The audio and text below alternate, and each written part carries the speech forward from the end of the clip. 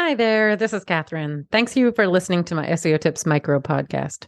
So, before we get into today's SEO tip, I just wanted to share with you the ways you can support the podcast if you're enjoying all the tips and finding them useful. So, you can send me a donation at buymeacoffee.com/Catherine W. Ong, O-N-G. And that's Catherine with a K.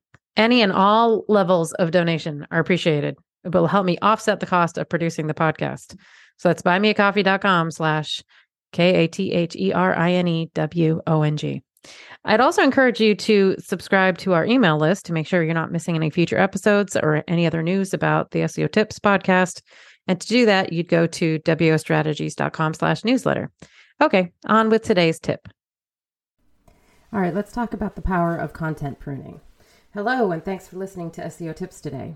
So let's talk through when you might want to think about removing pages from your website and how to get started figuring out which pages you should remove. But first, let's talk about when you might need a content audit and pruning project.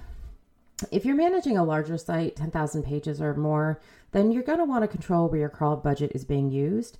And if you notice in your log files that bots are spending more time than you'd like on low quality URLs, a content audit and pruning project might make a lot of sense for you. So what does Google say about content pruning as an SEO tactic? John Mueller has said that both improving content and pruning content are valid SEO strategies.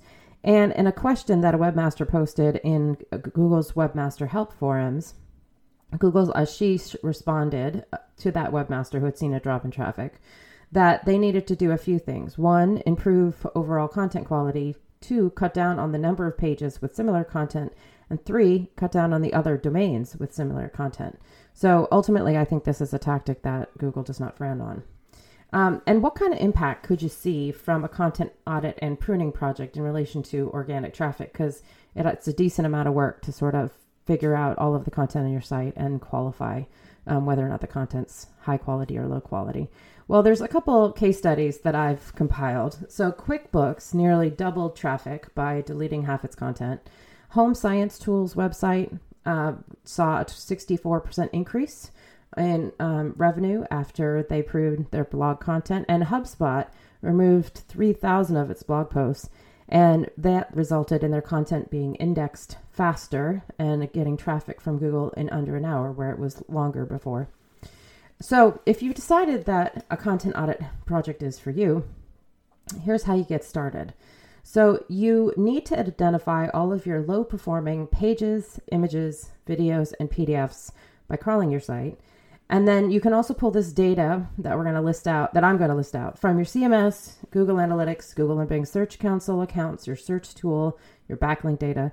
But ultimately, you're going to want to collect data on the organic traffic to all of your pages over the last year, the number of new users to each page over the last year, the ranking position for the previous month, and the bounce rate as best as possible for the assigned target query, engagement on the page over the past month, backlinks and domains linking to each asset, internal links to each asset, your Crux score, the page speed score, conversion rate for each asset, social media performance, whether or not it has outdated information.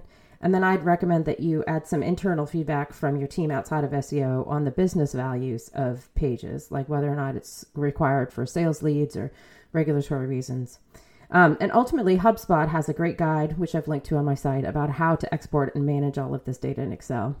But once you've pulled this together, it really helps to outline for each URL or asset what the purpose of the page is. And note that comes from Google's Human Rater guidelines, the target audience for each asset, and search queries that the page or asset should be ranking for.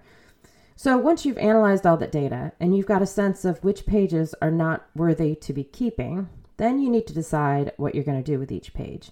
And your options are the following. You can leave it as is, possibly build better internal links to it. See if you can rework it to more fully fill out any content gaps you might have in your buyer's journey. Merge it with another page. You could add it to an FAQ page.